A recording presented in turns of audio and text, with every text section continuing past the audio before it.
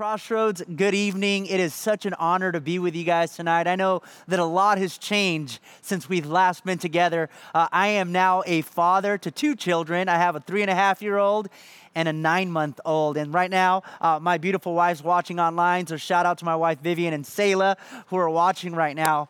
But before we get started, I want to just give honor to where honor's due. First of all, Pastor Chuck, if you're buying burgers, I'm all in. But let's just give honor to our senior pastor. Thank you so much for allowing me to be a part of this service tonight, and thank you for leading us through these crazy times right now and leading the entire church. Right now, do me a favor. Just fill the chat with how much you appreciate our senior pastor. Come on, just fill it out. Give him a shout out if you want. Just go ahead and tweet him. And Chuck, we love you and thank you so much for having us here. What I want to do is I want to pray, and I want to start our time together that way, Lord. Lord, I thank you and I praise you for who you are. I love our church, and I thank you that we have such a huge responsibility in our community, and the fact that you're using the church to impact so many lives is amazing. I pray that tonight, Lord, you would just be glorified, that people would see Jesus. I pray for those that are watching right now online, God, that they would know that they have extreme value, as that's the topic of tonight, and just the way that you view people. So I pray, God, that that's what they see. In Jesus' name, and all God's people said, amen, amen. So, how many of you guys are competitive? I have a paintball gun right here. Several years ago, I actually went with a bunch of friends. We went paintballing, but here's the thing. When we go paintballing, it's like the real deal, okay? We are super competitive. I mean, we got the face masks going on, the face paint going on, the hoppers full of paint, the hand grenades, and it's the real deal. We're super competitive, and we go to this exhibit with all of our friends. And we're there, and we're playing all day, and before one of our rounds ends, I remember clearly that we're approaching the other team. And I'm like running behind trees and I'm trying to hide. And I notice that one of the other team members is shooting, but nothing is coming out of his gun. He's shooting blanks. So I'm running and I'm making sure that no one else is seeing me. And I run up and I point my gun to him, and he raises his hand in surrender. And he has his hands up and he's like, don't shoot, don't shoot. He's out of paint. And I'm like, I don't want the game to end so fast. So I run up to him. I said, hey, don't worry about it. I grab one of my hoppers and I fill his gun full of paint. And I said, look, run the other way. I'm going to take off this way. I don't want this round to end right away. I want us to keep playing. He's like, all right. So he takes off and he runs one way, and I take off the other way. And 10 seconds later, I hear this whistle. Shoo! Wham! I get hit on the back of my neck, and it's like slow motion. I look up like, who just shot me? And I turn around, and it's the guy that I just gave my paint to. Now, I'd love to say that I pulled the Jesus card and I chose humility and I turned the other cheek, but that's not what I did. I turned around and I just unloaded on this guy. I totally retaliated because this guy, he had what was coming to him. But isn't it true that deep down inside, every single one of us, we have this disposition that when someone hurts us or someone is in disagreement with us or we're not seeing eye to eye with someone, that we want them to pay? We want them to pay because they don't agree with us. I mean, look at our world today. In our world, there's always been problems and disagreements and conflict.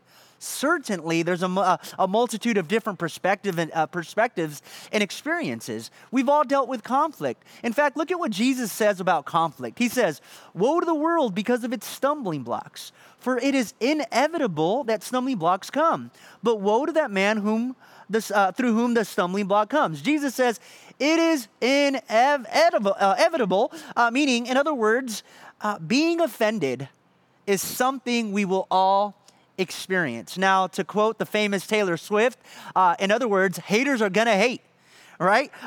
We are all going to have haters at some point. It's not possible for us to escape it. There is no way to avoid it. We're going to get hurt.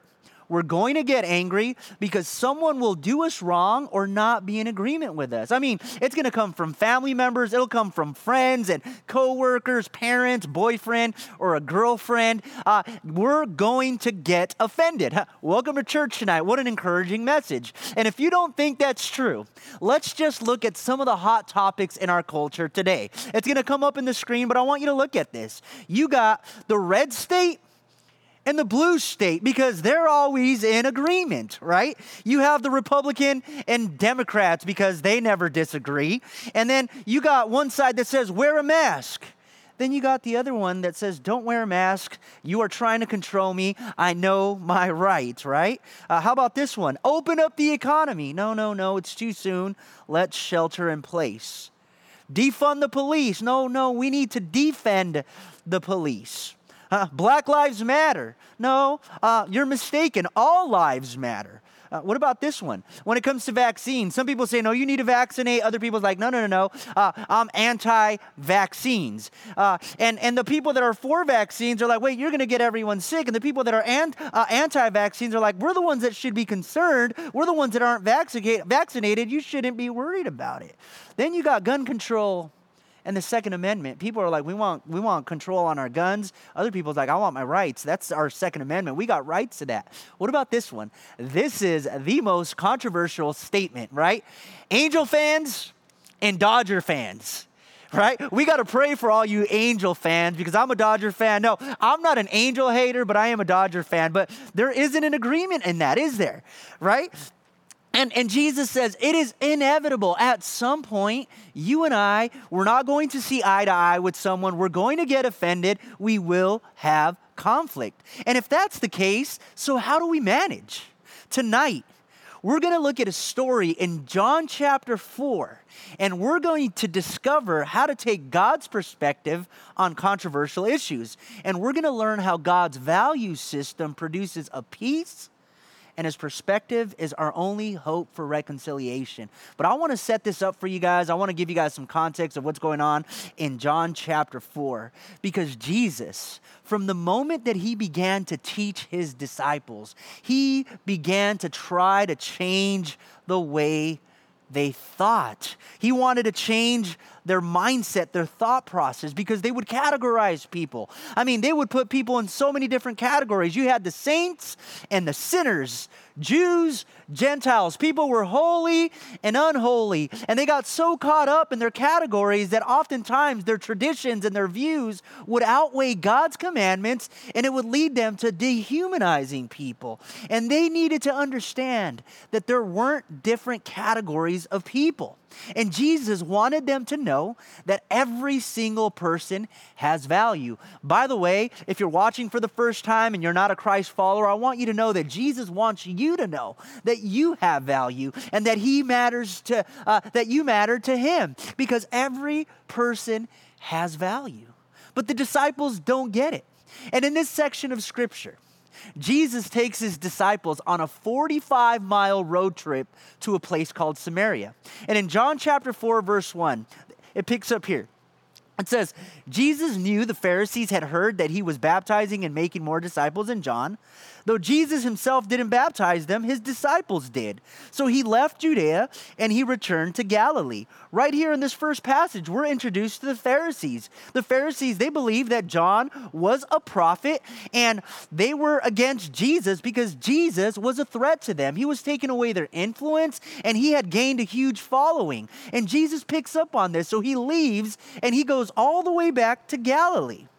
And you look at John chapter 4, verse 4, it says this. It says, and he had to pass through Samaria. This word right here is pretty interesting because not only was Jesus going to Samaria, it says he had to be there. The word here, it simply means that he was under necessity, and it's this idea of that you have to. In other words, Jesus was compelled. Something inside of him told him that he needed to be in Samaria. Now, this is a big deal because this would have been so uncomfortable for the disciples because Jews would never go to Samaria. In fact, history tells us that there were actually two roads that led to Galilee. One of them was the Jewish road, the other one was the Samaritan road. And the Jewish people, just to avoid the Samaritans, what they would do is they would take the Jewish road, they would go all the way around Samaria and avoid it. And they would add an entire week to their journey just to not walk through Samaria. Why? Because people from Samaria were considered some of the lowest people. Samaritans, they were half-breeds. They were half Jew, half Gentile. They had their own unique set of Jewish beliefs, their own place of worship, their own religious system. And in their opinion, their worship and their way of worshiping God was the true religion. They based it on the Samaritan Pentateuch, and they said, no, we preserved it. Jews were exiled. You guys went to this foreign land, and you contaminated the religion. And there was so much resentment between the Samaritans and the Jews, because the Jews said, no, my way to worship God is better. No, my way is the right way. And there was this huge division. And not only that, there was so much racial tension between them. Now, the disciples, they would have known how to view the Samaritans because they knew their heritage, they knew their history, they knew their ethnicity, and ingrained into their mindset was their understanding of the Samaritan people, because they were raised not to see Samaritans at their level. In fact, their tradition said this, that even the dust of this place was said to make you dirty and a curse before God. Now, man, their culture, it was supercharged with racism, oppression, and bigotry, all which was ingrained into their mindset, even among the Jewish people. And Jesus is trying to change this mindset. And he would always put the disciples in places that would challenge their way of thinking, in places that would make them feel uncomfortable. And this is exactly what he's doing here. And in verse 5, it says, eventually he came to the Samaritan village of Sychar, near the field that Jacob gave to his son Joseph. Jacob's well was there, and Jesus, tired from the long walk, he sat wearily beside the well about noontime. They had walked for 45 minutes. Everyone's exhausted. They get there right around lunchtime. The disciples go into the town, a place they would never thought of going to, and they go buy some food. And after a while of Jesus being at this well and the disciples being in the town buying food, we don't know how long, but this woman shows up and she begins to draw water.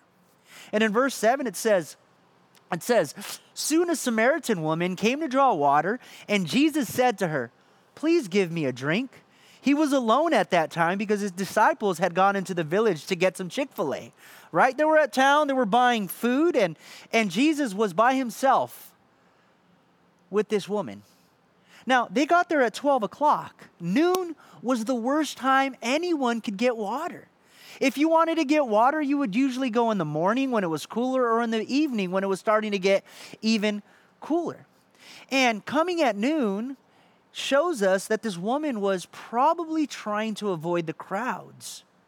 And she was trying to sneak by so that she would go unnoticed. Later, we're going to find out that this woman actually had a reputation. She probably had fingers pointed at her. She was probably lonely and isolated. And Jesus shocks her by asking her for a drink of water, and he strikes up a conversation with her. The passage says he was compelled to be there. And Jesus, he seeks this woman out in her hour of need because he wants to be with her and have a conversation with her. And this woman's so surprised that she wants to know how Jesus, being a Jew, and her being a Samaritan, would even talk to her. Now the tension's probably through the roof in this moment. Now this woman probably had experienced the pain of racism, the injustice, similar to what we're seeing in our culture today. And she's confused. Wait a second, you're a Jewish man. You're not supposed to be talking to me. Do you know who I am? And in this moment, Jesus is crossing all racial lines, he's breaking all gender lines, and he's breaking all of their cultural value norms. And we're in a series called What Would Jesus Do About Racial Injustice? And in this story, we learn exactly how Jesus approached these uncomfortable situations. Tonight, based on this passage, I want to share 3 truths with you on how Jesus went about racial reconciliation. The first way he did it is this way. Jesus did it one person at a time. You see, he was so compelled, he was so passionate that he moved heaven and earth just to be with a lonely, isolated woman in her time of need. And he goes out of his way. And Jesus did it one person at a time. If you guys saw Chuck's video earlier with Deshaun and Julian, I love it because Julian got it right. He went straight to Deshaun, reached out to him and said, hey, let's have a conversation. Things could get uncomfortable, but you know what? I want to talk around some food with you. And he got it right. When it comes to racial reconciliation, guys, the only way you and I are going to make a difference is by going to people one person at a time. Now, I know that social media isn't the best platform to have a voice. We're loud and you get drowned out, and sometimes people try to make a point more than they do more than they try to make a difference, and that's not the way to go about racial reconciliation. We can't go to the masses. The way Jesus did it was one person at a time. And it's incredible because he makes an impact on this woman's heart. Look at what it says in verse 9. It says, therefore, the Samaritan woman said to him, how is it that you, being a Jew, ask me for a drink since I'm a Samaritan? I'm a Samaritan woman, for Jews have no dealings with Samaritans. Jews didn't have interactions with Samaritans. In fact, rabbis didn't even interact with them at all. And Samaritan women, they were considered unclean and constantly menstruating. It meant that if a Jewish rabbi or any person would come in contact with them, they would be considered unclean. They wouldn't be able to enter the temple. In fact, there was a rabbinic warning that warned them against contact with women, with any woman, and it was extreme. It says this, it says, he who talks to womankind, he brings evil upon himself. He neglects the study of the law, and at last will inherit Gehenna. Wow, that's extreme. If I have contact with a woman, I can go to hell. In fact, there was a Jewish blessing where they would wake up every morning and they would pray out this. They would say this. They would say, thank you, God, that I'm not a Gentile. A Gentile is anyone who's not a Jew, because the Jews were the chosen people, right? They were special to God in God's eyes. They still are. But they were the chosen ones. And they say, I praise you, God, that I'm not a Gentile, a woman, or a slave. Because deep down in their mindset, they would categorize people. And Jesus always went after this. This is exactly how they would categorize people. You see, in their culture, this was their ladder, right, of success. And in their culture, the people at the very top of the ladder were the Jewish men.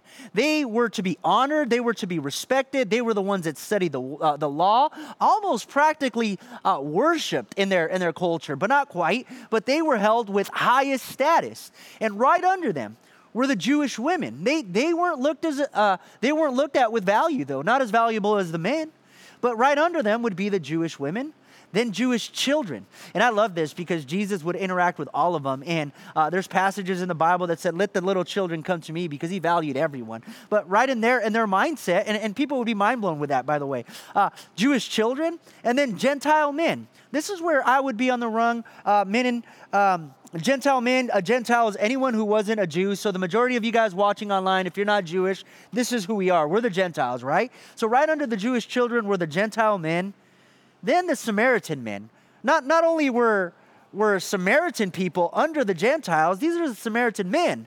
And not only that, you go further and you got this Gentile and Samaritan women, right? So this girl that he's interacting with, this woman, she didn't even make the cut. She's way down here. But not only that, we're going to find out later, like I shared with you guys earlier, that this girl, she had a reputation. I mean, she deserves to go to jail because she's promiscuous and she's had 5 husbands, and she went from divorce to divorce to divorce, relationship to relationship. Therefore, she was probably way down here on the rung. And they would look at her as not human, not worth our time, dehumanized. And as I begin to look at their status and the way that they would categorize people. I'm like, okay, if I'm here and I'm a Gentile man, I have a past. I don't even think I'd make the cut here. I mean, my background, I was involved in gangs, drugs. I used to steal cars, right? I went to prison for a season, and I have a past, right? And if I were to see myself in this category, I don't even think I would make the first rung. And this is exactly what Jesus is trying to go against, that we shouldn't categorize people. Now, what's my point? I know that for a lot of us, we might not feel as strong as they did about Samaritans, but I could assure you this, a lot of us feel something. Because isn't it true that when it comes to people who are different than us, we do have a perspective? Maybe for some of us, we look at people that are in gangs or drugs or using drugs or in prison or have a criminal history, and we treat them as less than others. They got what they deserve. They should be in jail. Yes, that's justice served. Of course it is. But oftentimes when it comes to people that are different than us, we categorize them. And sometimes we feel better about it. Someone comes to you with their dirt or their sin, and you're like, oh, I'm not that bad. Whew. This is good. And we look at their life and we look at our lives and we're like, man, I'm not as bad as Noah. Praise the Lord, right? And we categorize them, and it makes us feel better about ourselves. And Jesus says, no. Every person has value. And he wants us and them to know that people have value regardless of their background, their sin, and their social status. Because it did not matter what this woman's background was. Because no matter what she did or who she was worth it. And Jesus was compelled to be with her. I don't know about you, but that moves my heart that God would look beyond my sin and look beyond my struggles and see my worth and see my value. Why? Because Jesus loves all people of all ages. That means every single color. By the way, church, if you're watching online tonight, that means he loves you and he values you with a passion. He sees that your life has meaning and purpose, and he wants you to experience the abundance that could only come from knowing him. But here's the problem. Whenever God loves something, there's an evil in our world that hates what God loves. In fact, John chapter 10 says the thief's purpose is to steal, kill, and destroy. How does he do that? By instilling fear and hate. He brings confusion.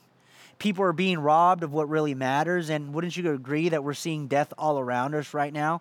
Many of you guys have seen the stories of what's going on with all of the people. And I praise God that we're seeing that there's a difference being made with human trafficking. But man, that is so dark and so evil. And there's an evil in our world that is against what God loves and what he's for. And it's Satan. And Satan always tries to distort the image of God in people. He will always try to distort the image of God in a person. And we're seeing that many people are falling into this lie in our culture today.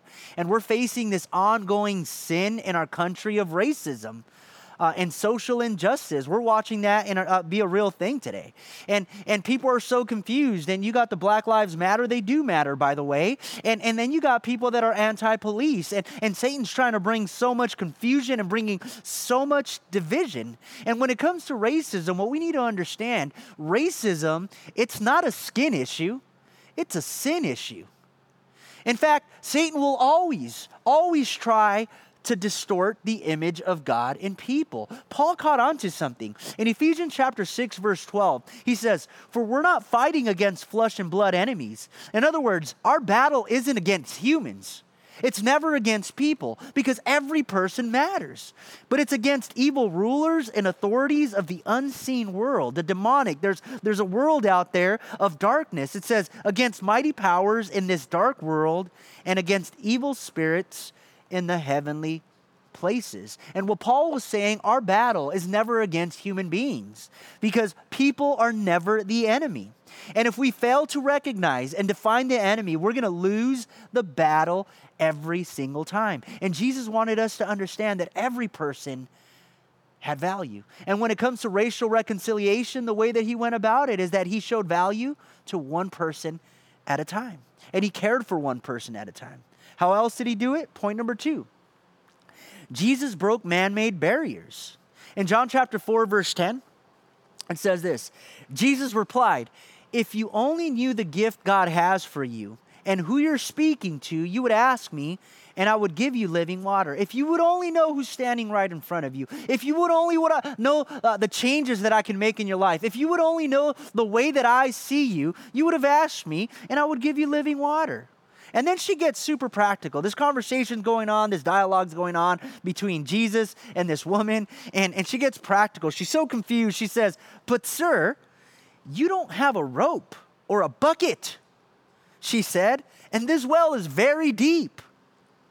Where would you get this living water? And besides, do you think you're greater than our ancestor Jacob, who gave us this well? How can you offer better water than he and his sons and his animals enjoyed?" Jesus replied, "Anyone who drinks this water will soon become thirsty again. But those who drink the water that I give will never be thirsty again. It will become a fresh, bubbling spring within them, giving them eternal life." You see, Jesus' primary goal right here was to break down barriers, and he wanted to reveal himself. So how did he break down those barriers? He engaged her heart.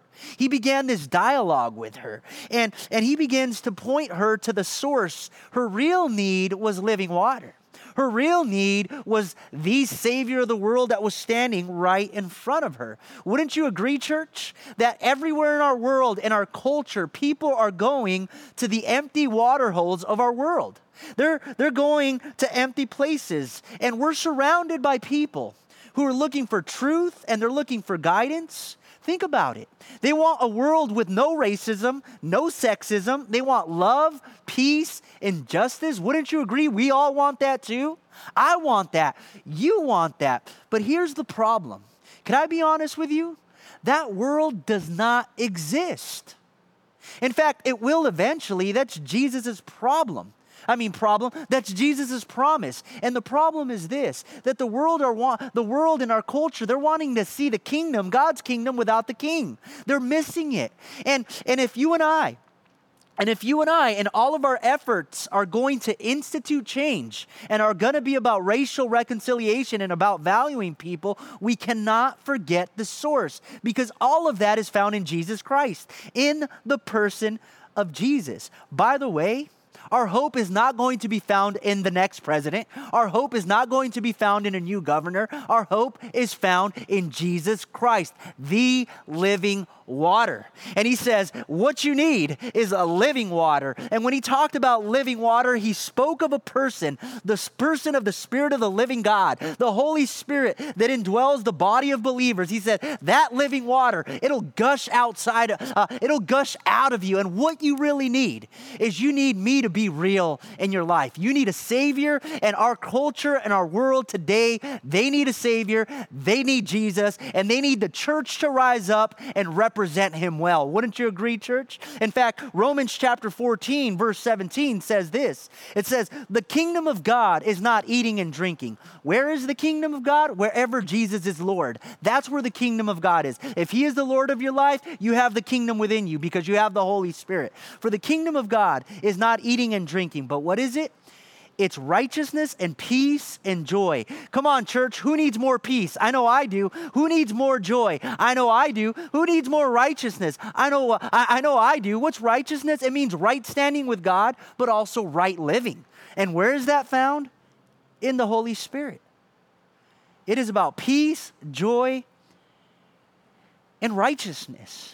And the cross of Jesus Christ is so powerful that not only did it bring us to God and reconciled us to God, but it was a hammer that broke down all of the man-made barriers that separate us. And when Jesus came and he died on the cross, his desire was that we would become one and that we would all know our value. In fact, the Apostle Paul in Ephesians chapter 2, verse 13 says this. He says, but now, in Christ Jesus, you who were far away have been brought near by the blood of Christ. What does that mean? Before we came into a relationship with Jesus Christ, we were separate from God. We were dead in our sins. You who were far away, we were brought near by the blood of Christ. What he did on the cross to die for our sin.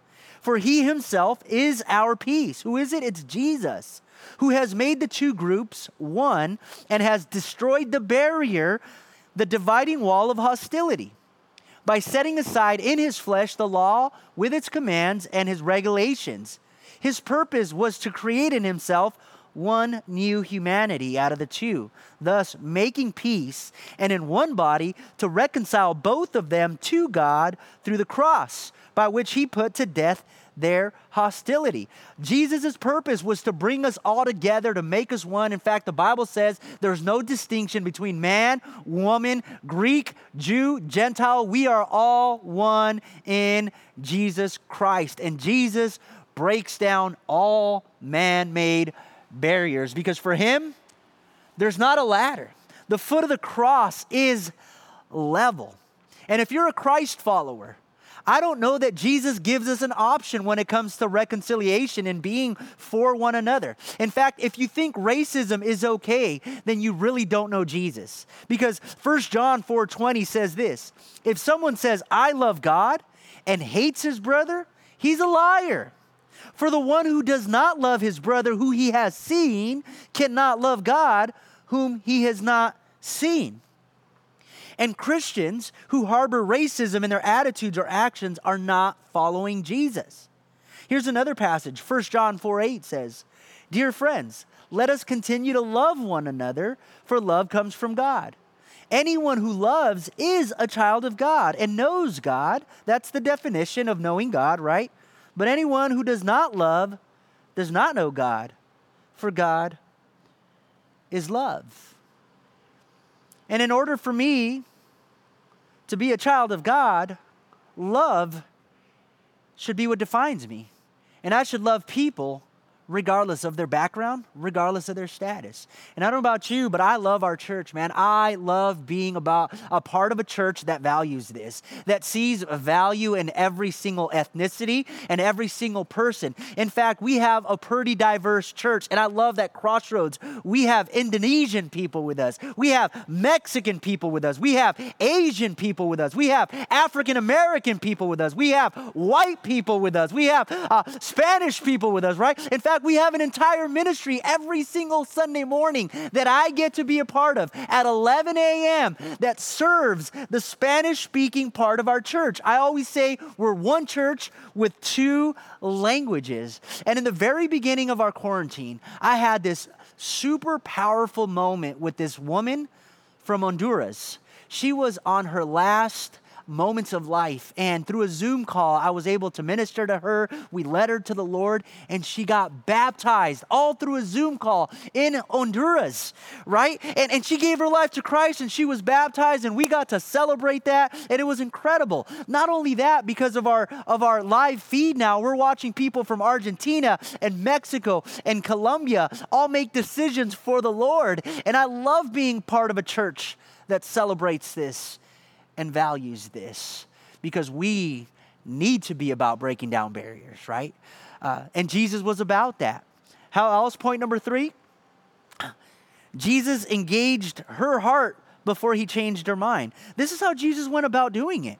He didn't try to make a point. He went after her heart, because when he had her heart, her mind changed, and it's incredible.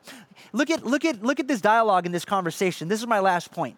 But it's incredible on this dialogue that takes place. In verse 15, it says, Please, sir, this woman said, give me this water. Then I'll never be thirsty again. And I won't have to come here to get water in the middle of the day, right?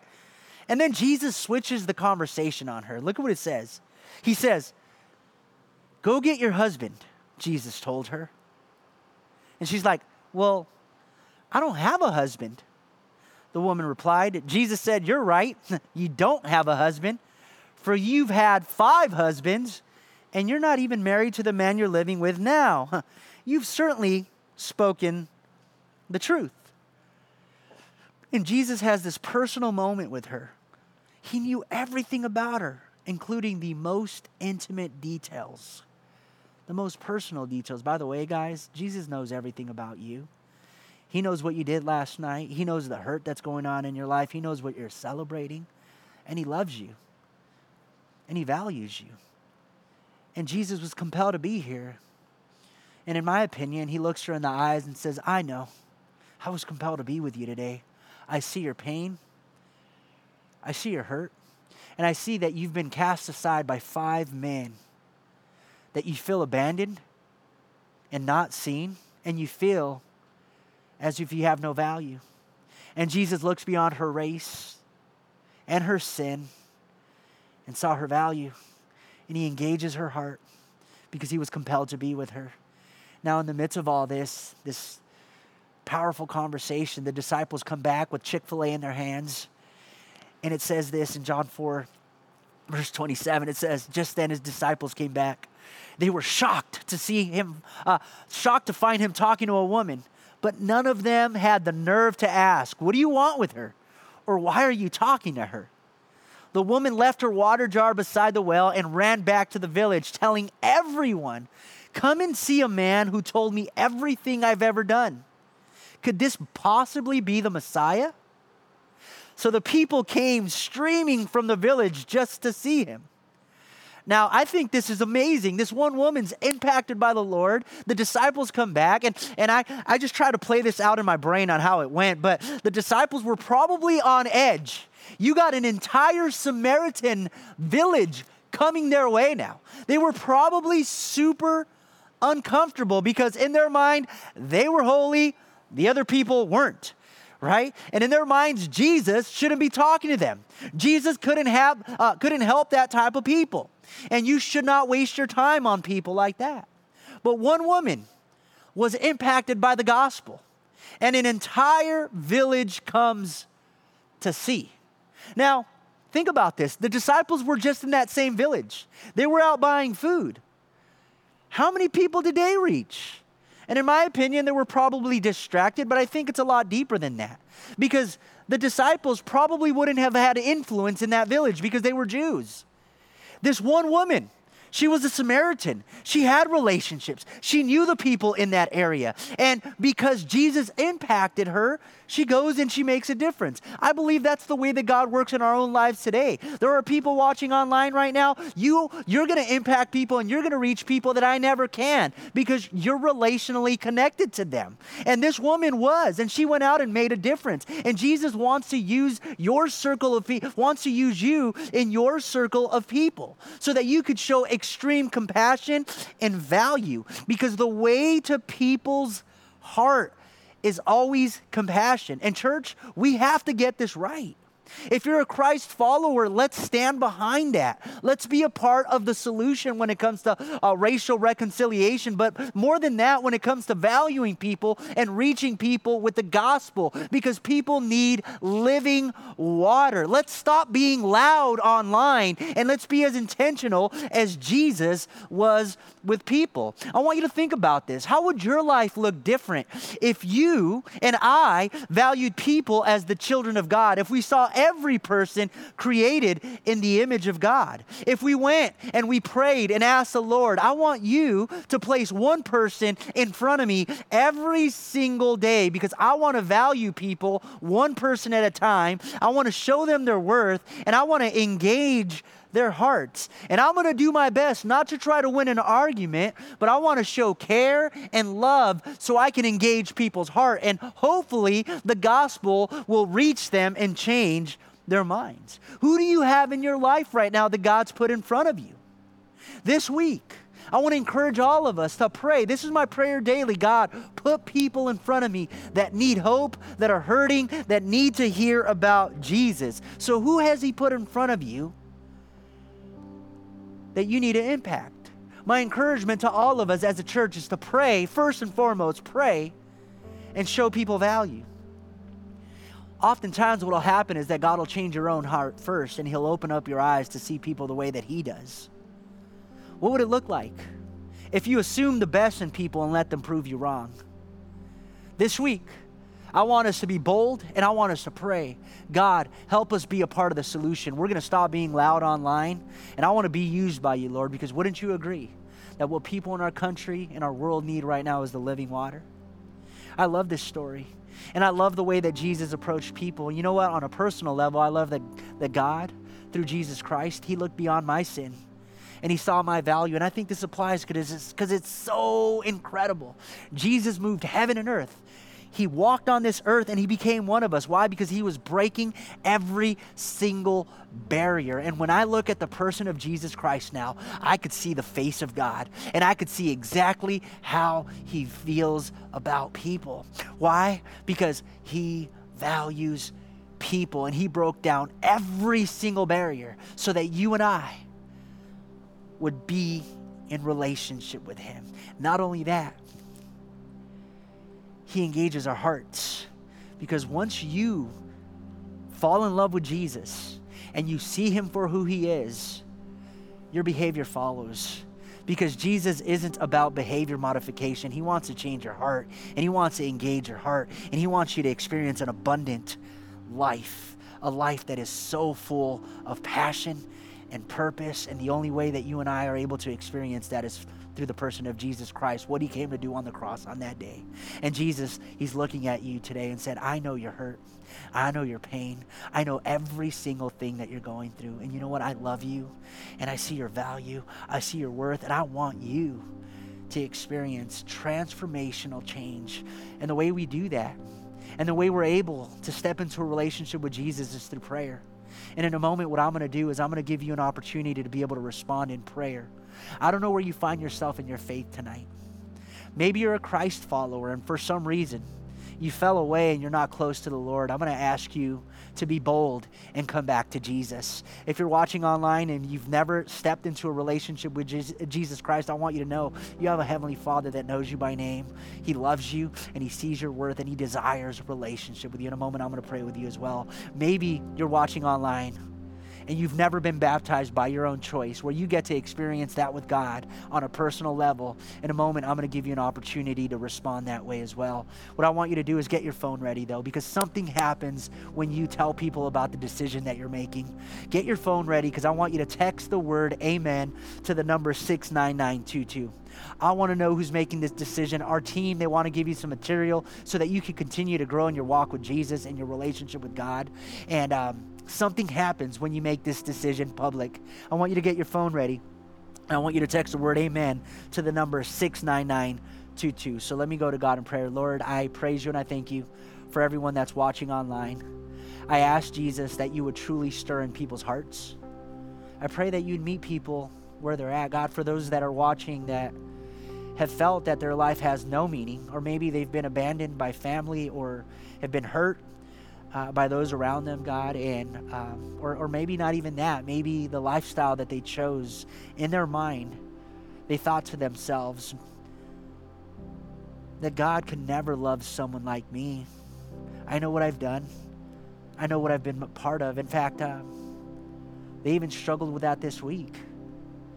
Shame and guilt has filled their lives. God, I pray that they would see your heart, that they would know that they have extreme value and that there's no sin, no error. There's nothing they could have ever done that would make you love them more, more than you already do, God.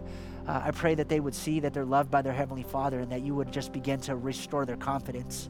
I pray, God, that you would meet people in their living rooms, in their rooms, in their cars, wherever they're watching online right now. God, I pray that you'd meet them there right now. If you're right with Jesus, do me a favor and pray for everyone watching online. But if you want to give your life to Christ, or if you want to come back to him, then I want you to repeat these words after me. But don't forget to text the word amen to the number 69922. I want to lead you through a prayer. Repeat these words. Say, Lord Jesus, I know that you love me. And I believe that you sent your Son, Jesus Christ, to die for me, to forgive me of all of my sin, and to heal me of all of my hurt. Right now I say yes to you. I ask that you'd fill me with your love and that you'd fill me with your Holy Spirit. I give you my life, and this I pray in the powerful name of Jesus Christ. Amen, amen. Let's praise God for all of the decisions